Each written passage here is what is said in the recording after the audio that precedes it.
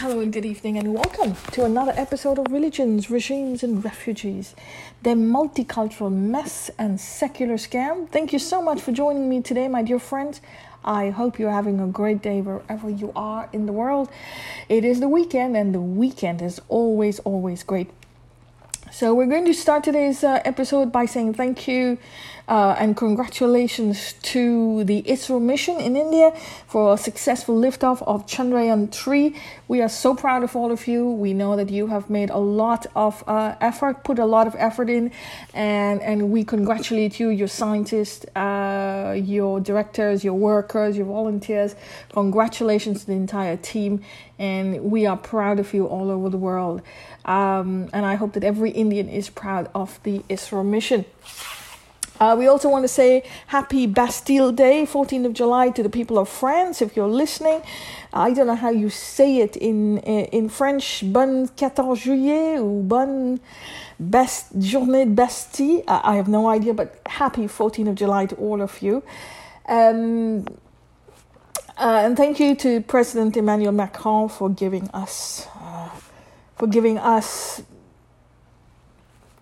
this wonderful opportunity to the Indian Armed Forces to take part in the Bastille Day Parade. Also, thank you to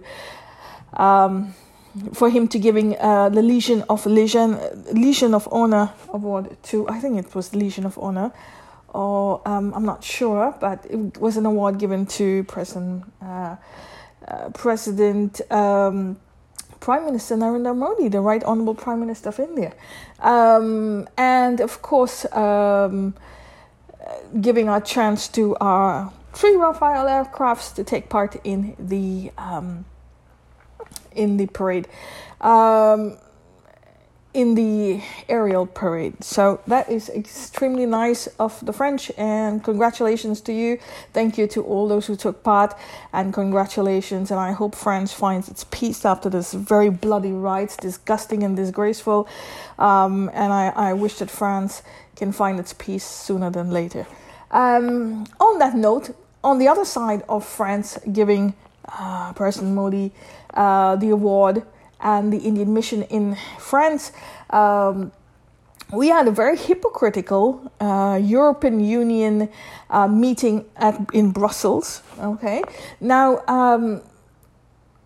they hammered India for 20 minutes for the Manipur Riots. Why? Because the hypocritical pedophile church in Manipur made a complaint to the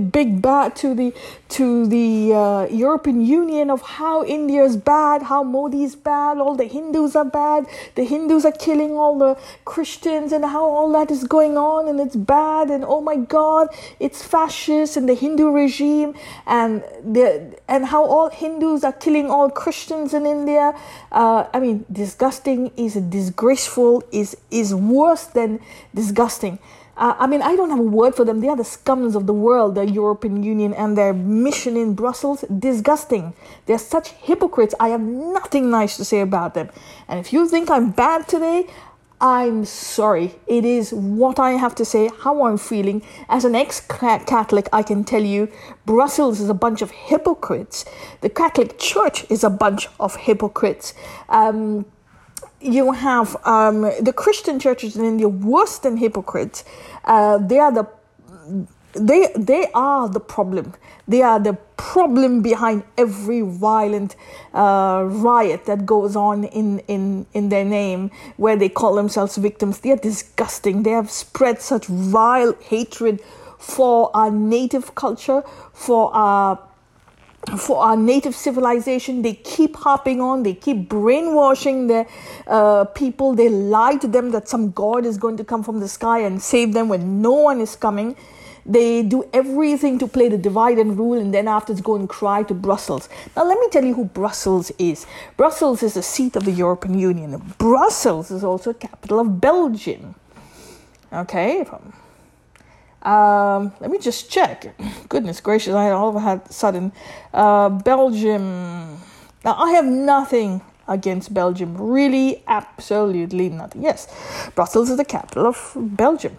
I have nothing against Belgium. I think the Belgians are fantastic people, lovely people. I have a problem with the hypocrisy of the European Union in Brussels, sitting in a country which created genocide in Africa.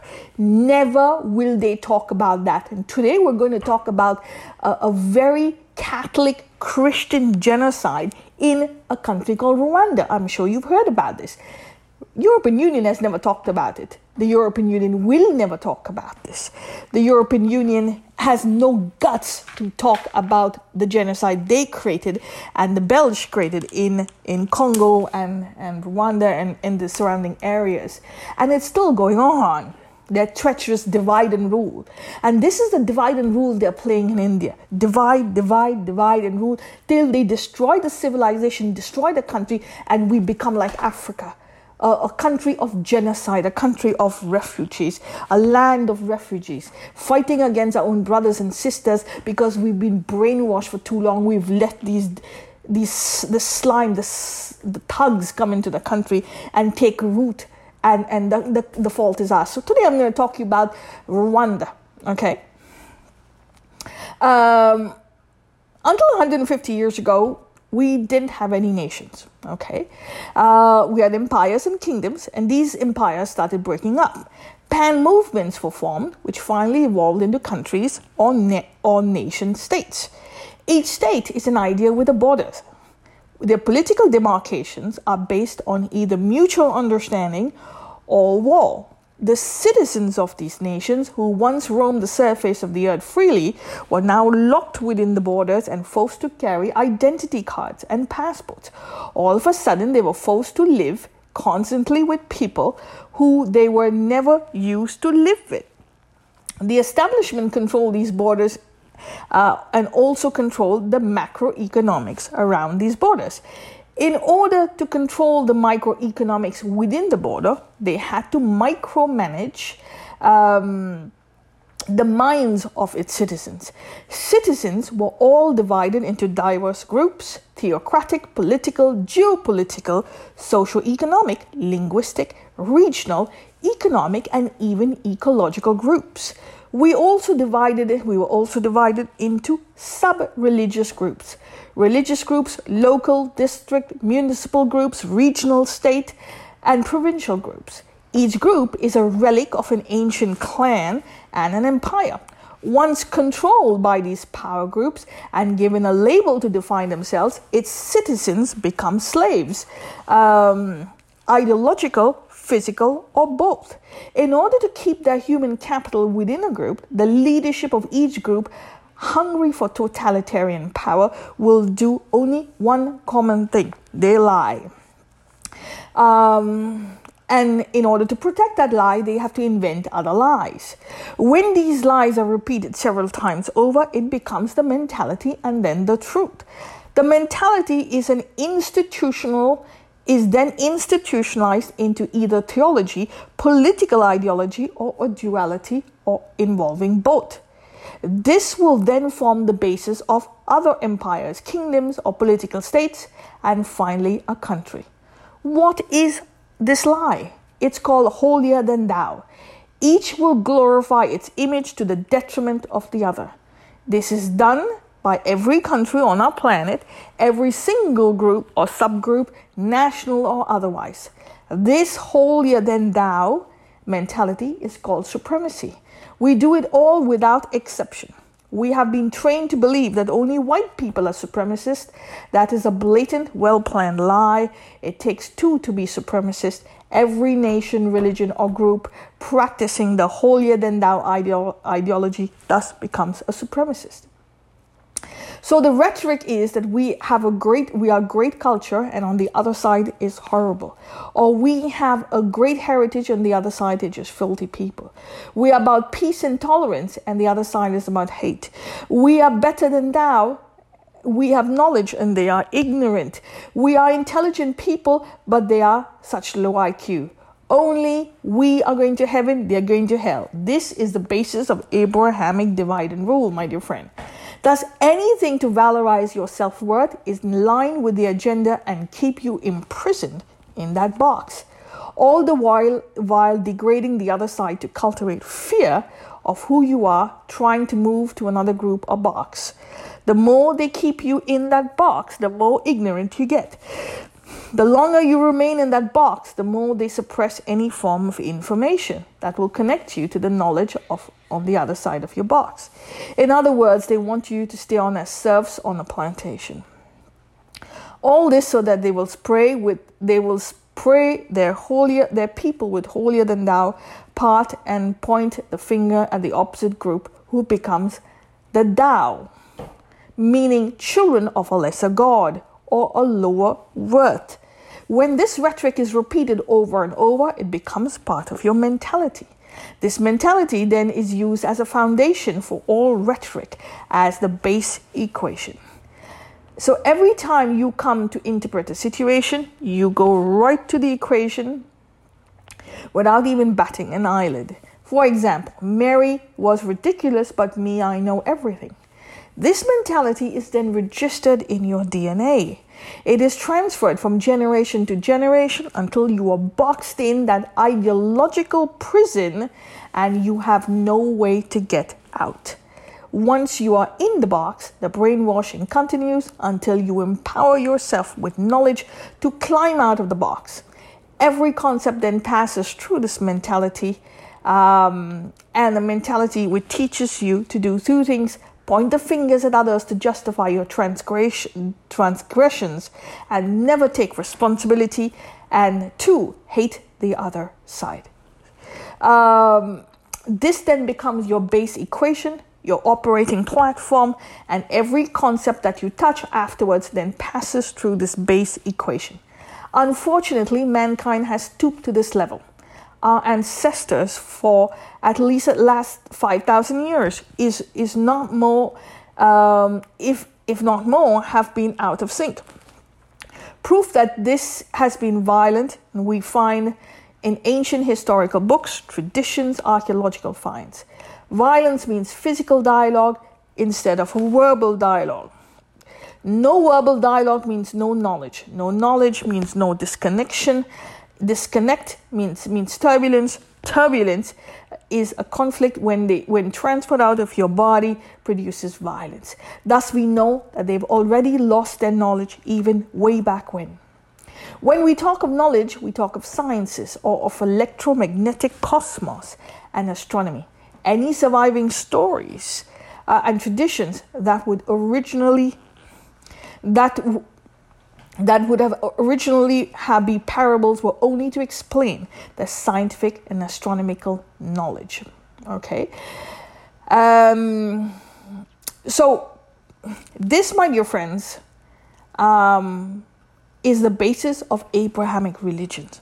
Okay, basic Abrahamic religions are all divide and rule, us versus them. We are good, the other is bad. All they wanted was land to control. And that's how you got the Manipur Riots. And that's how you got these riots all about the place. Okay? So now that you understand the basis of this, let's just go on to Rwanda. Okay? So I'm just going to go down here.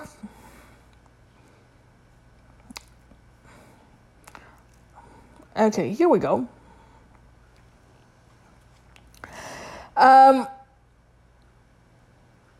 Rwanda, the country of Rwanda, was a result of Belgian divide and rule politics. Right, so here is the context as to how, or as I like to put it, the currents that form the waves. It is said that the Hutu or the Bantu people, farmers, arrived in Central East Africa somewhere in the 1st century. Before then, the land was inhabited by the Twa. The Twa were pushed out and forced to flee by the Hutu. The Hutu always formed the majority of the population in the area and today form 80 to 85% of the region's congregations. The Tutsi, originally Kushite,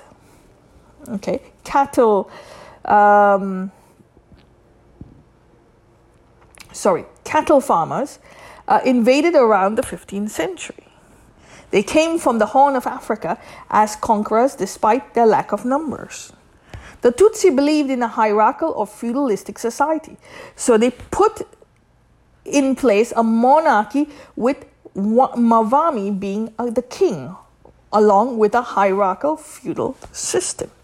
They were always the upper strata of society and formed the ruling class. The population never exceeded 15% of the population of Rwanda or Burundi. The Hutu made contracts with the Bihake and the Tutsi. With the Hutu made contracts or Bihake with the Tutsi. Okay, these are called contracts. These contracts pledged the Hutu and his descendant services to the Tutsi in return, in exchange for loan of cattle on arable land. Social status is very important to the Tutsi. For a long time, it considered demeaning to have to work on land. Tutsi upper class was supposed to walk with a certain posture, body movements, with a fine-tuned manner of speaking, to show how they are members of the upper class. Elite society, which formed the upper class, was supposed to always walk with an air of dignity and never show emotion. Hutus who were wealthy enough were accepted as part of the elite along with the Tutsi, while poorer Hutus lived quietly among themselves, provided they pay tax to the Mavami, that's the king, or the Malik. In brief, the Tutsi were the powerful ruling feudal class as such, which had elevated themselves to a higher class of Hutus. They utilized their status to extort as much tax as possible from the Hutus. One group was subservient to the other. In the 19th century, the land problems created a system of patronage compared to the European serfdom or feudalism, known as Ubuhake. There's some other words too, but it's too complicated for me. This concept means to work for access to land. The introduction to this way of life made those who were not part of the upper class Hutus nobility and serfs. They were the people who worked the land. The relationship between the Tutsi and the Hutu started to disintegrate into typical lord-vassal conflicts at this point of history. Into this generating context of a feudalistic society came the Germans in the late 1900s.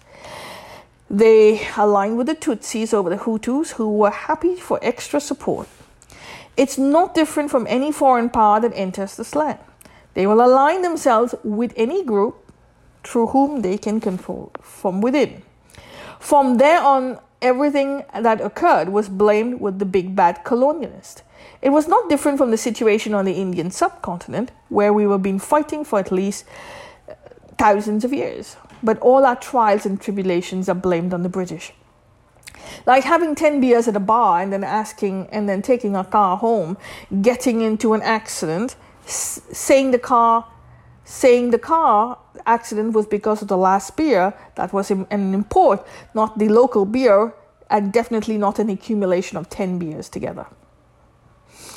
Formal colonization began in Germany in 1894.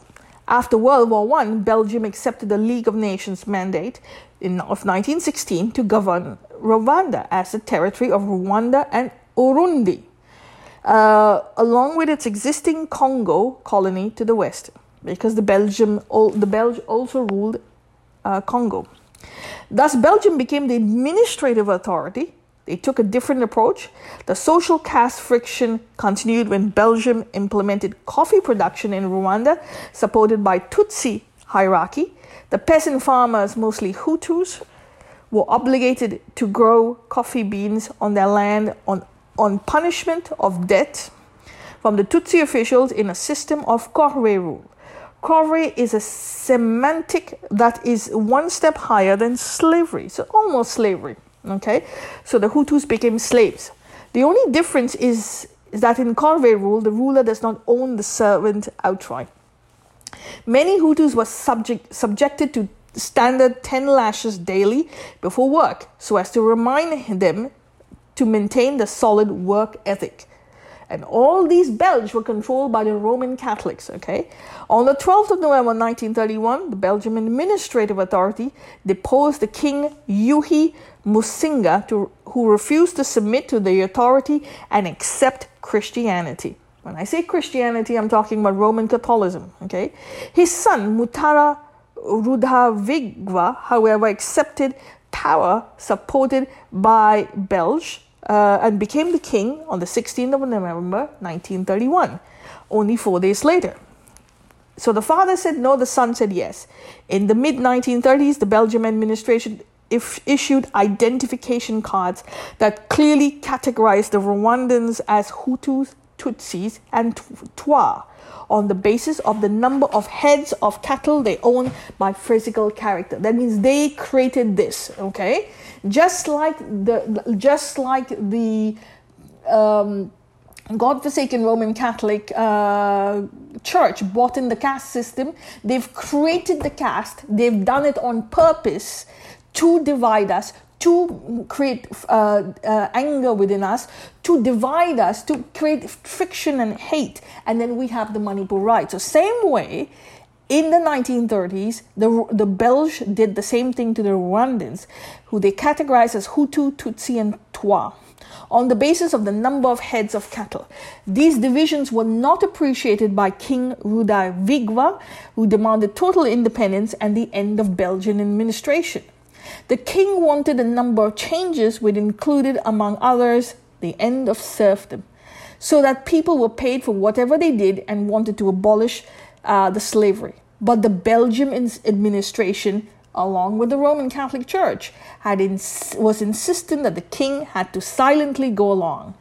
In 1943, he converted to Christianity, taking the name Charles Leon Pierre, unlike his father, who refused to convert. In 1946, Rwanda was known as Rwanda Urundi back then, became a UN trust territory. Christianity became the state religion, but this region his reign coincided with the worst famine in Rwanda between 1941 and 45. There were 200,000 are said to have perished.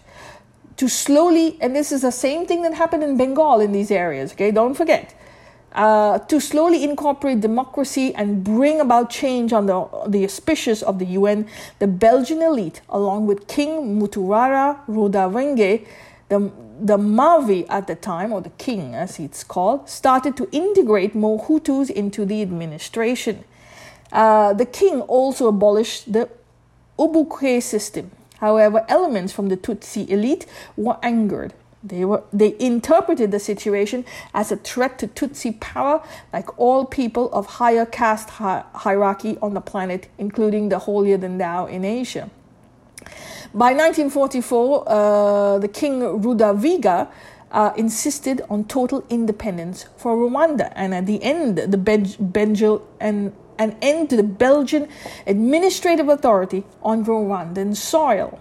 However, a Hutu Catholic, supported by the Catholic Church by the name of Gregoire Kayibanda, demanded that the political authority be granted to the Hutu majority. They who were tired of being slaves of the Tutsi. So behind the scenes, the church was playing the divide and rule. Okay.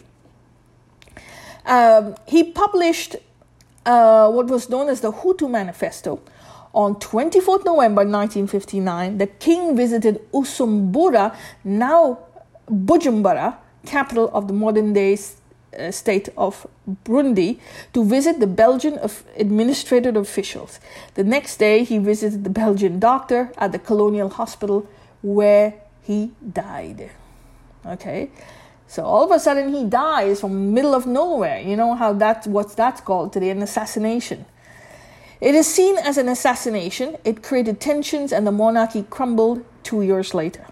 In 1960, democratic elections were held, and Gregoire Kayibanda became the prime minister of the provincial government. In the same year, a referendum was held to abolish the monarchy, which then was abolished by popular mandate. In 1962, Rwanda received independence from Belgium and the League of Nations mandate.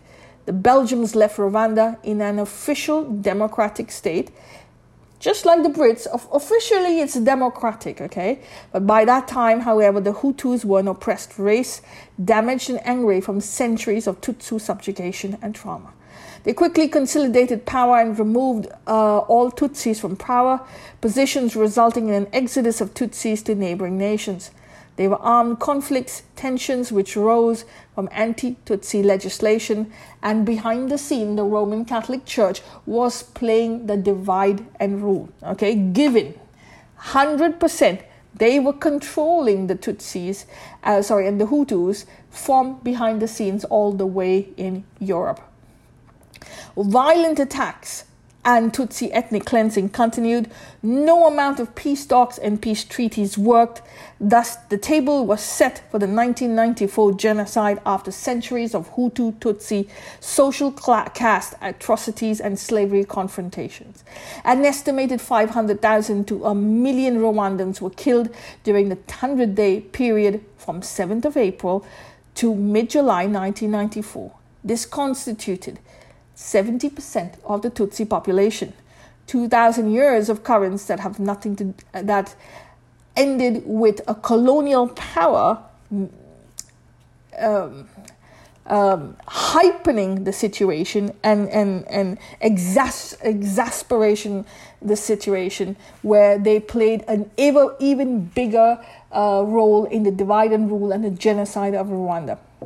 The snowball effect of the atrocities was already out of control, which exploded into a spiral of personal vendettas that existed before and during was widened as the Europeans came, and exploded after they left. The only reason people woke up was because the Europeans were involved. With the Europeans involved, we get genocide. But it's also called karma. Every action is an equal reaction to an action that's already happened. Basically, as long as you do not understand the currents that form your waves and introspect, history will repeat itself. And this, my dear friends, is the story of Rwanda. Today, Rwanda is one of the brightest countries of African continent. Why? Because they've passed a law to give up their individual clan and tribal labels, never to be used again. They were in many ways a shining example of what we as a civilization need to do: give up our labels. They took the responsibility and today gave equal opportunity to all its citizens. My hats off to their leadership and their citizens. We owe the Rwandan government a thank you for showing the world that peace can happen even if you want, even if it's not perfect for naysayers. It is a tapestry of introspection and hard work. The world gasped at the genocide, which took over 1 million lives. Today, the world gasps again at the miracle of life that is Rwanda. And one of the reasons I brought you this podcast today is because the church was actively involved in the genocide. Their priests were involved in killing, murdering, and butchering rival clans. Okay, they would take people as shelter in their churches, and then they would call the other groups to hack them to pieces. And you have churches today that you have now museums full of skulls of children, babies, and the church was actively involved in the genocide, my dear friends. The Pope had to apologize, and you can go onto YouTube and you can see and you can read it. The Pope Francis, the current Pope, had to apologize to the King, to the President of Rwanda, for the genocide committed by the church. And even today, that still hurts. A lot of Rwandans are leaving Christianity because the church was involved. Some are going to Islam. And a lot of women who were raped, gang raped, and had children refused to accept their children. And made them, sort of orphans. And some raised the children but did not accept the children, and the children are now gone to changed their religion, gone to another religion. And all of this because not only the church created the divide and rule, not only the Catholic Church was involved in the act of genocide, but they have not done anything to heal. And those people who were raped, they have not even helped the women that were raped. They will not help the women that were to bring up their children, a child of rape. So if you get pregnant and someone rapes you and the child is born, it will not, I know it's trauma, but you have to counsel the mother and the child, help them. But the church does not help them counsel the mother and the child. And the children are leaving, the children are left stranded, they are going to other groups, they're getting involved in all the bad things. But what do you expect? The church just said sorry and that's it. There's nothing done technically to help the people. And this was created specifically by the church. Now, this is the same church who is involved in the Manipur genocide. You think this is not the church behind it? You think the church is not indoctrinating? The church is not using their congregations as the mob to do their dirty work and then screaming, oh yes, oh my God, look, we are victims. They were doing the same thing in Rwanda. They did, and they had a genocide in Rwanda. Now they're doing the same thing in Manipur. And they're pretending that they are the victims. They're going to Brussels, which is the same colonial power that was involved in the genocide, or should I say, in the administration of Rwanda, created the divide and rule, then left, and their ideological department stayed behind, okay? This is the political power went away, but the ideological department went behind, just like the church is still in India, although apparently the Europeans have gone and the Arabs have gone and the Mughals have gone. Their ideological power leftovers are still there, and they are still causing the divide and rule. As long as they are causing the divide and rule, we will have another genocide, and this is bound to happen because it's the same currents that form the waves. So you have to be very, very careful. You have to understand that the European Union is not only a bunch of hypocrites, they are slime to the core, disgusting slime. And they are as hypocritical as you can come. They have played the divide and rule wherever they've gone. They've destroyed civilizations. They've involved in murders, involved in genocides, involved in dividing nations, creating problems. And this is the same thing that happened. And this is the same thing that's still happening in India, and Manipur is the reason for. This is the reason for the fires and the violence in Manipur, and still. So, please, before you make any decisions, research Rwanda, the genocide, the history of the Belgians, the history of the Catholic Church that was involved in the Rwandan genocide, and then make your decision, because these are a bunch of hypocrites, totally, completely, fully, from top to bottom, and they want power. They want to destroy you, destroy your civilization, of any sense of sanity that you'll have. And when they destroy you, then they'll come for the leftovers and say, look, we are the reason that you are now sane. You've got a democratic government. You've got a modern government. We already had a modern government before they were there, but they came for the spoils. They came for power and money, because they are so drunk with power. They cannot see anyone who is doing well on another worldview, on another ideological power. They cannot see anyone doing better and going against their narrative. They believe that their narrative is the only narrative that survives. This is the Abrahamic supremacist mindset, that their narrative is the only narrative that survives. Anyone who doesn't agree with their narrative, but still doing well, still having a civilization, still exist, has to be destroyed. And this is typical Abraham. And that is why we're leaving. There are millions of us leaving. There's an exodus of us leaving. It is time you understand that. It is time you rise up, do the homework, do the research, and understand now why we're leaving, why the church is so scared. The churches in India realize that the slime of the planet, the slime of the country, and they've got a dying population on their hands. We just don't believe them anymore. We know they're hypocrites. We know that they're the reason why we're kept behind. They've used us as bait for so long, 500 years. We are saying enough is enough. We want to go back to our peace. We want to go back to the land of our ancestors. We do not want to play the divide and rule. We do not want to be part of a colonial empire. We want to be a proud product of our Vedic ancestors. And that's what we're saying. But it's not easy. They are doing everything in its power to divert attention. But history is there, and you need to understand the currents that form the waves. On that note, I'm going to let you go. I thank you so much for your time. Please do your research. Spread the podcast as much as possible, because this is very important for our sanity. And yes, absolutely. Thank you so much for your time. You have yourself a great day and stay safe.